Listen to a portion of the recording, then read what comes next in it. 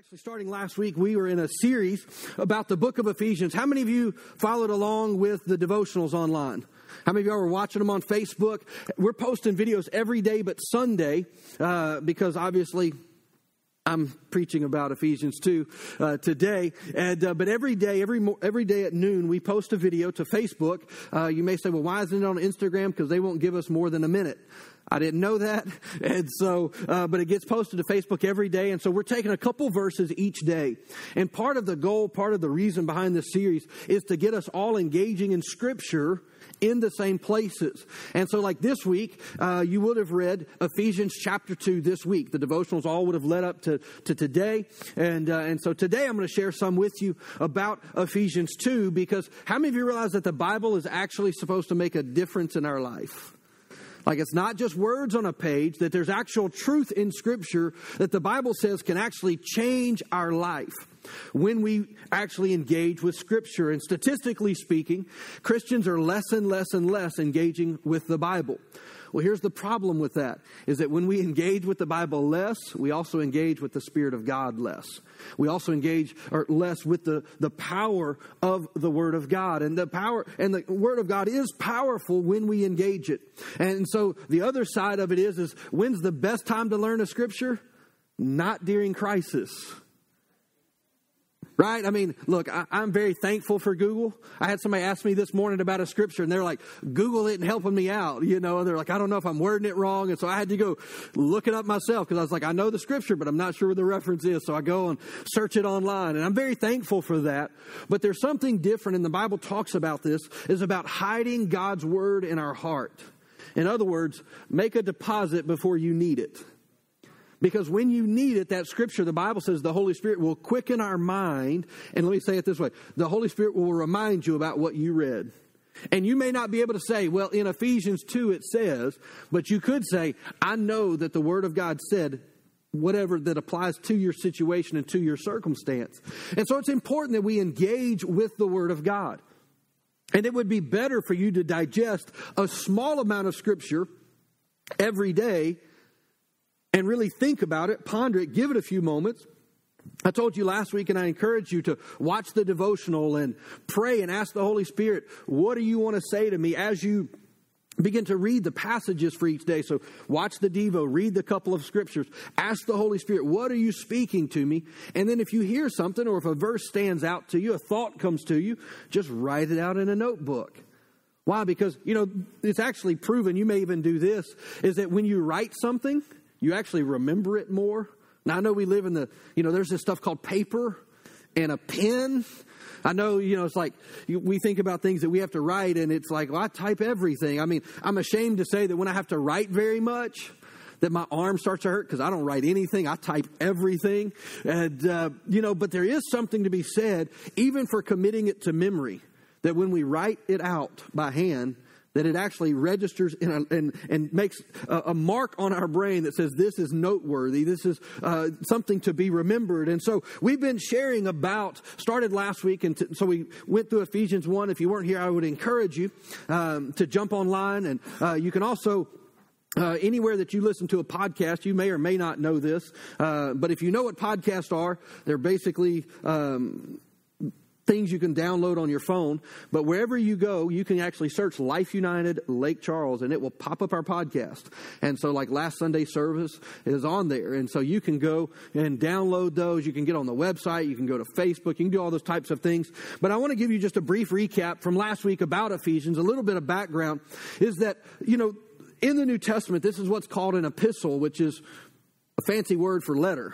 It's a letter that was written to a group of Christians in a city called Ephesus. There's some debate about that, but it got settled that they said, hey, it was written to to the people or the church at Ephesus. But the thing about this book is that it wasn't just written to them specifically. Paul had gone to Ephesus on a missionary journey at one point, and so he's writing a letter to them. But it was intended that they would take that letter and they would pass it around to many other churches. And so you could say it this way, is that the letter wasn't written solely to them, but it was intended to be shared. So you could say it like this, is that this is a letter to the church about the church and for the church at large. And so the Bible applies to us whether we are gathered together like this or if we're scattered as we are during the week. Is that the Bible actually has implications. And the book of Ephesians talks a lot about who we are in Christ. It talks about a new identity. Like we have this term that we use at times in church. It talks about being born again. Now, many times we say, if somebody asks you, are you a Christian? Pretty much the default, because of where we live, is yes. But if you ask somebody, have you been born again? Many people would say, I don't know what you're talking about. Well, that's pretty important, because the Bible says that we have to be born again. We have to be recreated in Christ anew. And the book of Ephesians talks about who we are in Christ a lot. It talks about our new identity. And so starting off in verse 1, we're going to look at Ephesians chapter 2, verses 1 through 10 this morning. That's about half of the chapter. But there's some things I just want to point out to you, because and again, the Bible is very, very practical. It's not mystical. It's not useless. It's very practical when we actually apply it. But we have to apply it. And we have to know how to apply it. Have you ever seen somebody who did a really poor paint job? They had the paint, they had the brush, they had the roller, but they didn't know how to apply it properly. And after the fact, you thought, they don't know how to paint. You ever had that moment? Right? And so, the same can be true with the Bible. You may know scriptures. You may know some truth. You may have heard somebody talk about it one time somewhere. But if you don't know how to properly apply the Word of God, it will actually be hindered in its benefit towards you.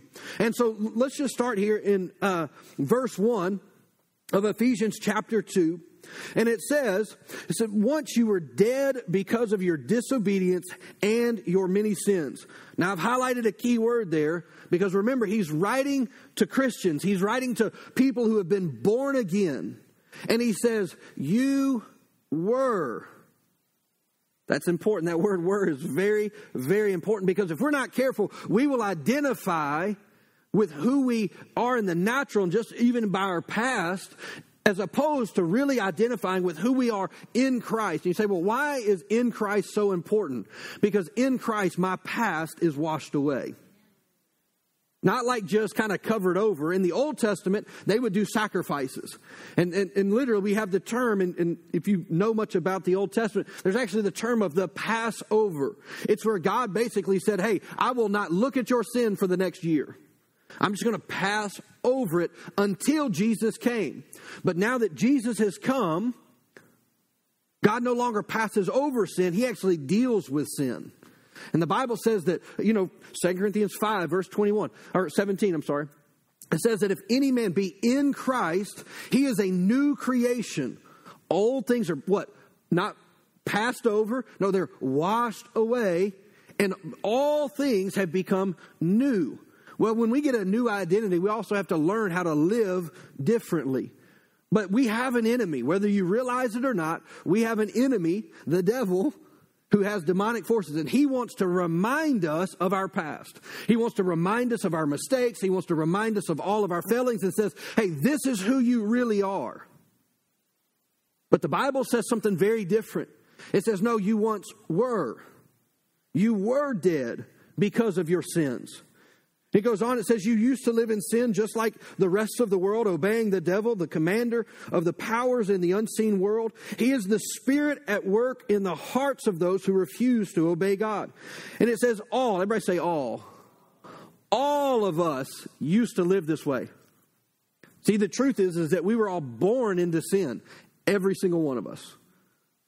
None of us got a leg up at birth. We were all born into the same life. That's the life of sin, and sin ultimately will destroy your life. It will. The Bible talks about it, says the wages of sin ultimately what? Bring death and destruction into our life. And so here Paul is giving us some instructions, and he says that we all used to live like this. Let me say it this way, is that we all just lived by our own desires. Whatever we wanted to do, we did. It was just kind of, if it feels good, go for it. Make it happen, right? And he goes on here and he says, all of us used to live this way, following the passionate desires and the inclinations of our sinful nature. Now, this may be a new term for you, but I would encourage you at the beginning of well, not this month, it was the beginning of July 4th and July 11th, I did a 2-part message series that I actually dive into this, that I would encourage you. If that term sin nature, and you're like, I don't know what that means, I would encourage you to go listen to those 2 messages, because I don't have time to dig into that this morning. But you need to know that you have a sin nature. You have a spirit nature. You have a soul nature. The Bible says that you are a triune being. You're 3 parts: spirit, soul, body. You do have a body, but you're more than a flesh. You're more than just what you see right here. You are a spirit man, but you still have a mind that has desires and a flesh that has desires that we have to deal with. And Paul says that before we came to Christ, that we followed those desires of our sinful nature.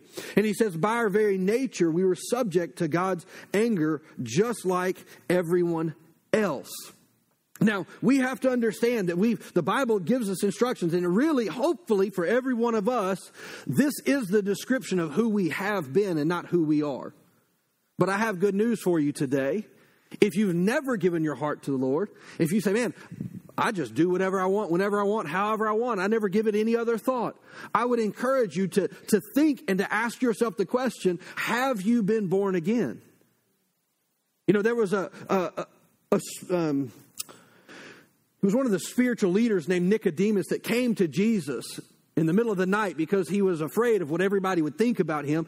And he asked Jesus a question. He says, Jesus, what must I do to inherit eternal life? And he says, you must be born again. And Nicodemus is a logical man, obviously, and says, well, how's that going to work? Am I supposed to go and return into my mother to be reborn again? And in my opinion, I think Jesus probably laughed, because that's probably what I would do. And he said, but Jesus says, no, you're looking at it from a natural perspective.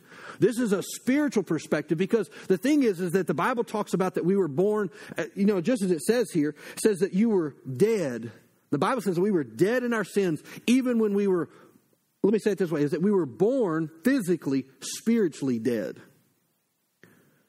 But when we come to Christ, our spirit is awakened to the Spirit of God.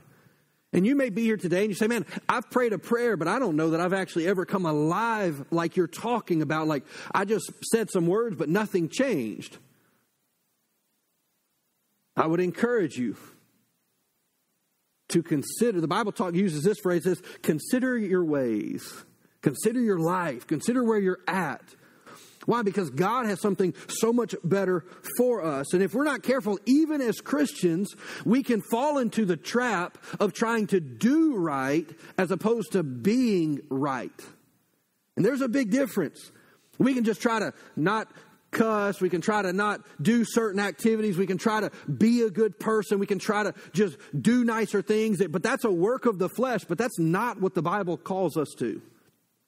It calls us to a new life in Christ. And in Galatians chapter 2, it actually talks about this. Paul writes and says, for when I tried to keep the law, the Old Testament, how many of you know the 10 Commandments? I'm not going to ask you to recite them because most of us couldn't get 10.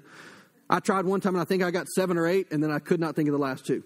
And so don't feel too bad. But there were literally hundreds and hundreds and hundreds of laws that the Jewish nation had really put on people and said, if you want to live for God, this is what it takes. And Paul says that when I tried to keep the law, it condemned me. Why? Because it was a constant reminder that you're not good enough. Constantly. And if you've ever tried, and look, and I've tried to do this, I was convinced that I got saved by grace, but I was going to get there by works and be like, thank you very much, Jesus, but I'm going to get into heaven because I was better than everybody else. How many of you realize that even that thought was sinful? It's called pride. And so if we're not careful, and many times we get into a works mindset. Why? Because we want to compare ourselves with everybody else to make us feel better. But Paul says that the law, trying to keep the law, condemned him. And I like how he says this. He says, so I died to the law. I just gave up on it. Said, you know what? I can't do all of those things. And Paul actually was, and this isn't a flippant statement from Paul. He actually knew every law by heart. He could recite them. There were approximately 800 laws. And he was like the top of his class. You can go and read his resume. It's pretty impressive. He was taught by the smartest, best teachers of his day. He says it this way, is that he was a Pharisee of all Pharisees. In other words, I was, what is that, what do you call it? What's that term when you graduate, you're top of your class? No, not that one, the other, where all the smart people are. Like magna cum laude or something like that. What is it? Is that it? Summa cum laude. There we go. Got somebody in here that was like, oh, I know what that is because I was in that part of my class. Like, don't disrespect me this morning, you know. But that was Paul, though, is that he literally was the top of his class in and he says, I died to my education because my education was killing me. How many of you realize that we can actually be taught religion and it could actually be killing us today? Why? Because we've removed the Spirit of God from the Word of God and it becomes law. It just becomes, well, I'm just trying to do better. I'm just trying to do better. Stop trying and start asking the Holy Spirit to help you. We were singing a song this morning, bring a fresh wind into my life, into my heart. Why? Because we have to live by the Spirit of God. Look, I tried to live for God in my own strength. It lasted about 2 weeks, and I did it for years that way. Just fail after fail after fail after fail after fail. And then finally I figured it out. I can't live for God on my own. God, I need your help. And I finally got past myself enough to say, Lord, I need you to help me. So Paul continues and he gives us a secret. He says, I stopped trying to meet all of its requirements. This is Galatians 2:19. He says, I stopped trying to meet all of its requirements so that I might live for God. He says, my old self, my old man, my sin nature has been crucified with Christ. It says, it is no longer I who lives, but it's Christ who lives in me. There's the identity that I have died. Christ now lives on the inside of me. The Passion Translation of verse 20, I like how it says it. It says, my old identity has been co-crucified with my Messiah. It says, and no longer lives. For the nails of his cross crucified me with him. So when we look at Jesus hanging on a cross, what we should actually do is say, he was hanging in my place, that I deserve to hang because of my sins, but Jesus stepped into my place. He took my role. He took on my punishment. And it says, because Jesus did this, the second part of Galatians 2:20, here in the Passion, it says, my new life is empowered by the faith of the Son of God who loves me so much that he gave himself for me and he dispenses his life into mine. See, we can just go through the motions and yet miss the whole point. And I don't care if we've been saved for 2 minutes or 20 years. We can disconnect from the life that God wants to put into our life. And I love how this version says it, is that Christ dispenses his life into my life. And so that even in my worst days or the days where I'm just like, I'm a total failure, I know I can go to God and say, God, I thank you that you are my Father. That you didn't save me because of what I've done, but you saved me because of your grace. And the same grace that saves me is the same grace that will empower me today. And so, God, I need you.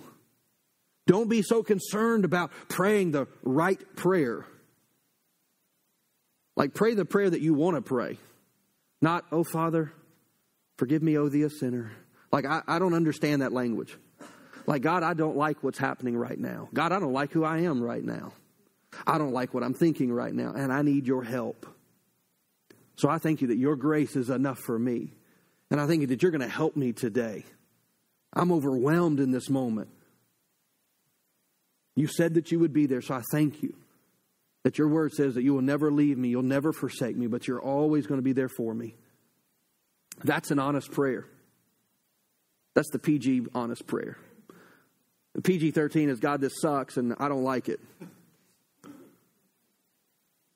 Now, I know some of you just got offended that I said that word in church, but a relationship with God is real. And it's honest. But when we're honest with God, we also open ourselves up for his grace in our life. And so jumping back over into Ephesians 2. So we've been identified now as kind of our past condition, if you will. So Paul picks up here in verse 4. So we left off in verse 3. We're going to jump back in to verse 4. And it says, so in verse 3, he says, that we were subject to God's anger and all these things. And in verse 4, it picks up and says, but God still loved us with such great love. Now, I don't know about you, but I love the fact that it says, but God. Because in verse 1 through 3, it basically says, I'm up a creek without a paddle by myself. But God in verse 4. But God, because of how he loved us, he says he is so rich in compassion and mercy. God is not angry or mad at you, and you need to know that. Because why would you go to a God who is angry? But that's not what Scripture says. It actually says quite the opposite. It says that he's rich in compassion and mercy. It says even when we were dead and doomed in our many sins, he united us in the very life of Christ and saved us by his wonderful grace. He raised us up with Christ, the exalted one, and we ascended with him into glorious perfection. Now this is if you get nothing else today, I want you to pay attention to what it says here.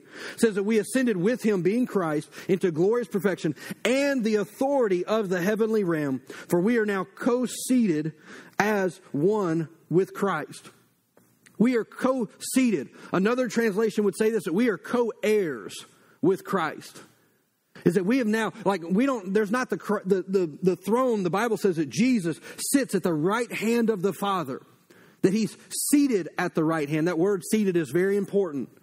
Because on the right of any king, the person to his right has authority to act on behalf of the king.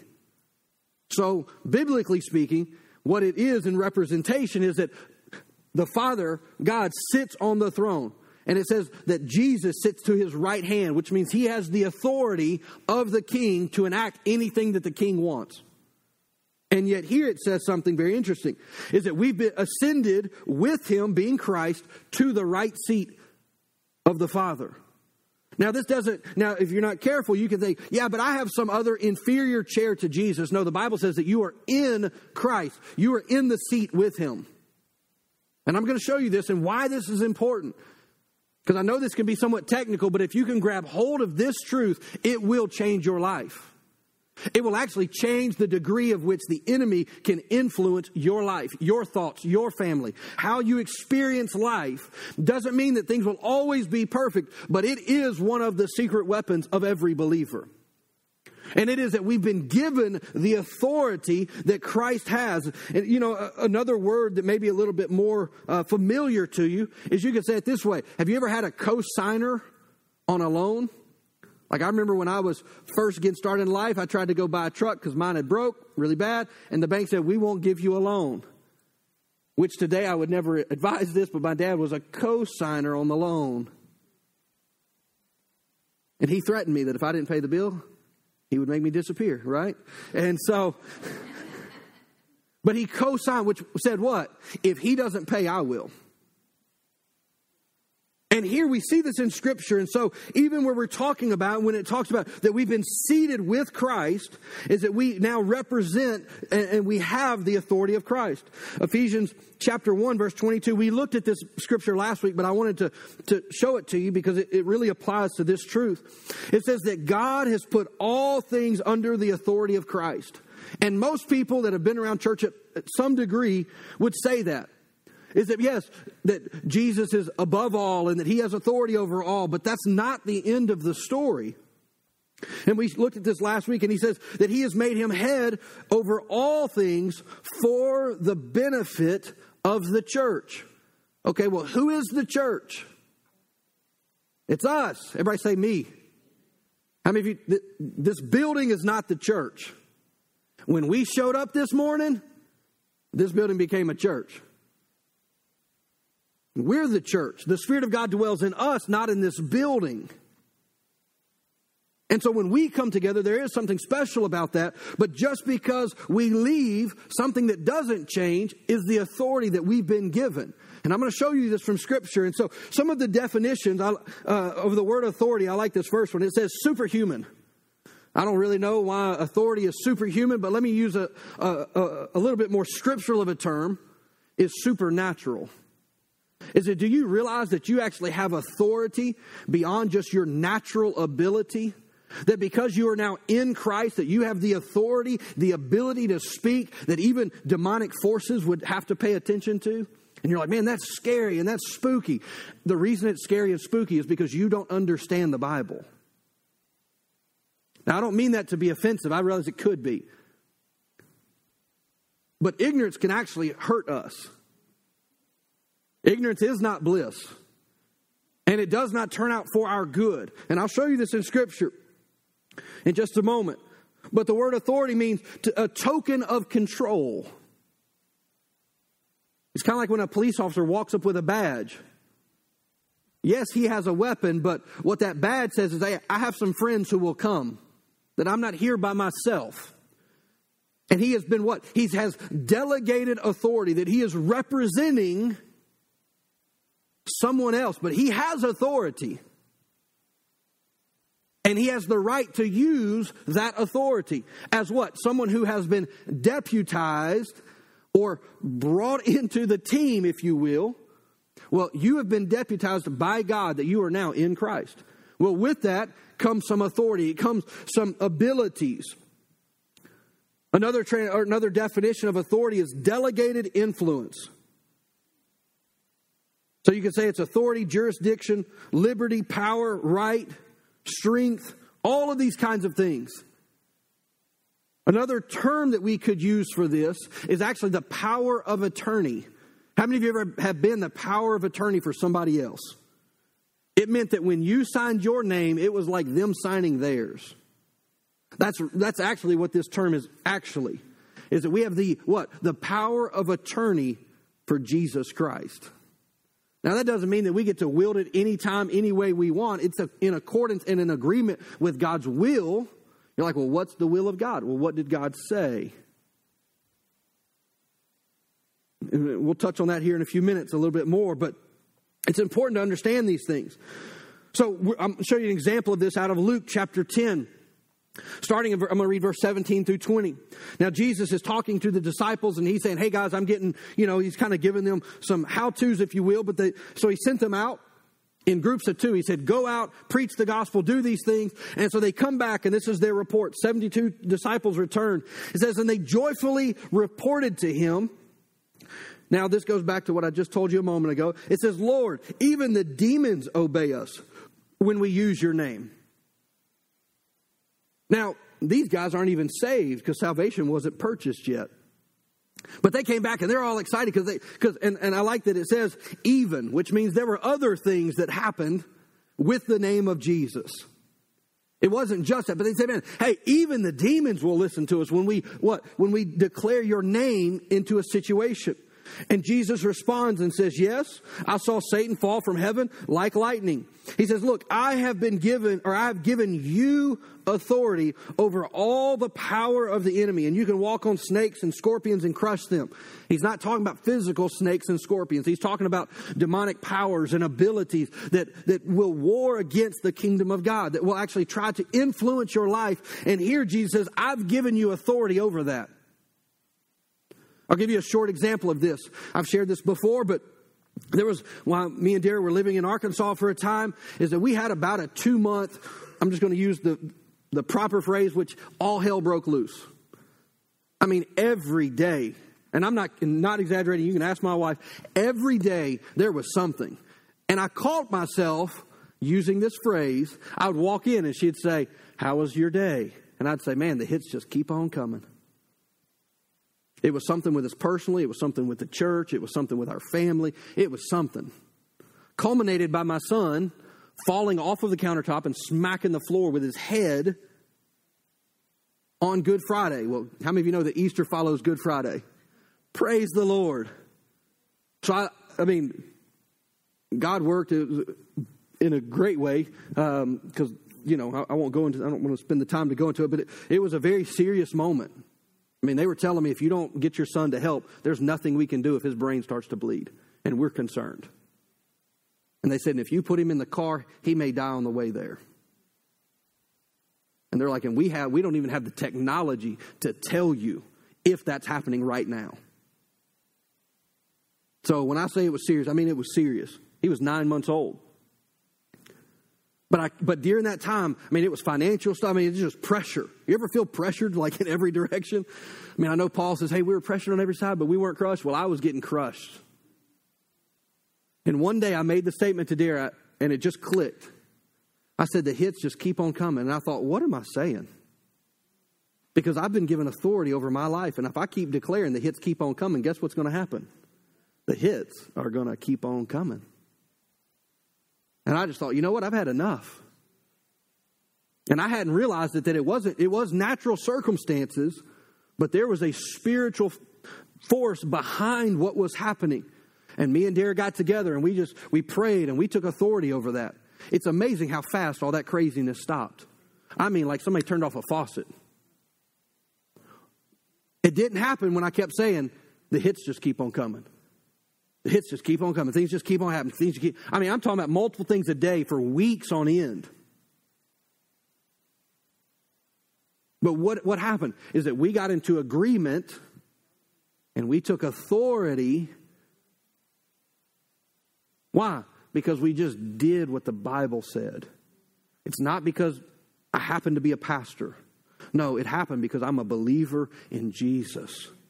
I'm a disciple of His, and I used His authority. I had power of attorney to use His name. And I said, this chaos has to stop. Devil, you'll not influence my home. You'll not influence my family. You'll not attack my family. And I take authority over you. You know, the Bible actually talks about this, is that whatever we bind on earth will be bound in heaven. And sometimes we get in the mindset or the understanding that that's talking about like heaven where Jesus, it actually is the heavenlies, which the Bible talks about that Satan is the prince of the power of the air, the heavenlies. Well, you've been given authority over the enemy. Let me ask you the question, though. Are you using your authority? Or are you just letting the enemy come in and just create chaos in your life? I mean, there's times just in my relationship with Dara that it's like, man, there's something going on in me. And I don't know what it is. And then I realize that, hey, it's the enemy trying to bring division into our home. I mean, we pray over every home that we've ever bought, that we've moved into. We pray over it. This is a house of peace. This is a house of joy. I mean, we pray, man, when people come here to visit, and we've had people tell us this over and over and over, man, I love coming to your house. It's just so peaceful. Thank you. I prayed for that. As a matter of fact, if you come into my home, my personal home, and you want to cause drama, I will politely ask you to leave as I lead you out the door. Because my house is not going to have confusion and chaos. Why? You say, well, because you said so? No, because Jesus did. He said, peace He would leave with me. That's why. And so these are some things that make a big difference when we walk in them. And so it says, so it picks up, it goes on, it says that nothing will injure you. He says, but don't rejoice because evil spirits obey you. Rejoice that your names are registered in heaven. The Bible calls it the book of life. And when we go to heaven, it's only going to matter, did you accept Jesus? Is your name written? The Bible specifically calls it the Lamb's book of life. If your name is there, you go in. Say, well, how do I get in the book? You have to surrender your heart to the Lord. You have to accept Him as Savior. So I just want to point this out quickly, is that if Jesus' disciples had this kind of authority where even demonic forces would listen to them, how much more do we now, being born again, blood-bought Christians, have? Because the reality is that we're actually in a better position than them. Because they were just kind of taking Jesus at His word, but they actually weren't saved yet. Jesus had not paid the price of sins. He had not gone to the grave. He had not risen. So they're just doing what they're told. But yet, how much better is it for us now as this side of... Because really the Bible is broke up into three parts. You have the Old Testament, which is all prophetic about Jesus coming. You have the Gospels, which is like the gospel in action. And then you have everything from the book of Acts to Revelation is, hey, here's what it looks like this side of salvation. So God tells us about it, God shows us, and now God says, go live it. That's the Bible in a nutshell. I just saved you years of theological understanding right there. You're welcome. I'm going to tell you what I'm going to do. I'm going to do it, and now go live it. That's it. And the book of Ephesians talks about this, much about this. So how do I practically use the authority that you've been given? And this is important. Because again, you can have the paint and the rollers and all that, and your paint job still look horrible, right? Well, you can have authority and it not be effective. And look, and God is gracious. But the enemy is not. And he looks for every advantage. The Bible says to be wise, knowing that I have an enemy. In 1 Peter chapter 5, it talks about that. It says the enemy is looking for somebody to take advantage of. So how do I use my authority as a believer, as a follower of Christ, that it would change my life? Number one is the Word of God. It doesn't do any good to just throw out your feelings or your impressions and just try to throw the name of Jesus at the end of it and say, I hope that works. No, number one is you have to have faith in number one, the name of Jesus, but you have to have faith that the Word of God actually works. But you have to also know the Word of God. So it's important, if I'm going to utilize the authority that I've been given in Christ, I need to understand what the Scriptures have promised me. So we need the Word of God. And number two is that we need to understand the name of Jesus. It's not just the salutation of our prayer. Technically, it's the sealing element of our prayer. It's the authorization, the stamp, the seal that says this is legitimate. When I pray the Word of God and use the name of Jesus, it's powerful. Jesus won't authorize my every thought or my every emotion, but He will authorize His Word. As a matter of fact, the Bible says in Isaiah that God watches over His Word to perform it. He's waiting for us. Psalms actually says that there are angels waiting to hear the commands of the Word of God. Who are they waiting on? Us. I love the mental picture that it gives there, is it says that they're actually, it's like, it's Olympic season, right? And it says that they're actually, it's like they're in the starting blocks of a sprinter waiting for somebody to begin to speak God's Word. So you may not realize it, but your words have incredible power. But when we can align them with God's Word, and sometimes our words, we're going to have to choose to speak by faith. The Bible says that faith is what? Declaring things that are not as though they are. Just give you an example. You may have a child who is going crazy right now. I've got a 3-year-old that she needs to get saved. You know what I'm saying? And just being honest with you, she needs some Jesus, and she needs a lot of Jesus, and especially about 1:30 this morning. Send her to Jesus, And but you may have a situation, or maybe it's a boss, or maybe it's your marriage relationship, and you need to start declaring things. I thank you that my work is a peaceful place. You may say, man, it's chaos. Begin to speak. You begin to declare, God, I thank you that you're going to use me as being an agent of peace in my workplace. Everybody else can be crazy, but I'm not buying into it. My marriage is falling apart. Quit saying that. No, my marriage is strong. Our house is full of love and compassion towards one another. If you'll change what you say, you will change what you experience. It's really true.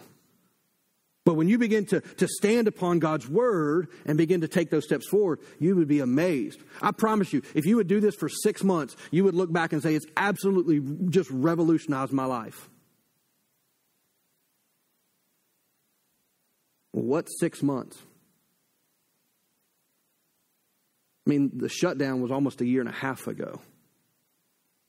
So what's 6 months? What do you have to lose? Your life just stays the same?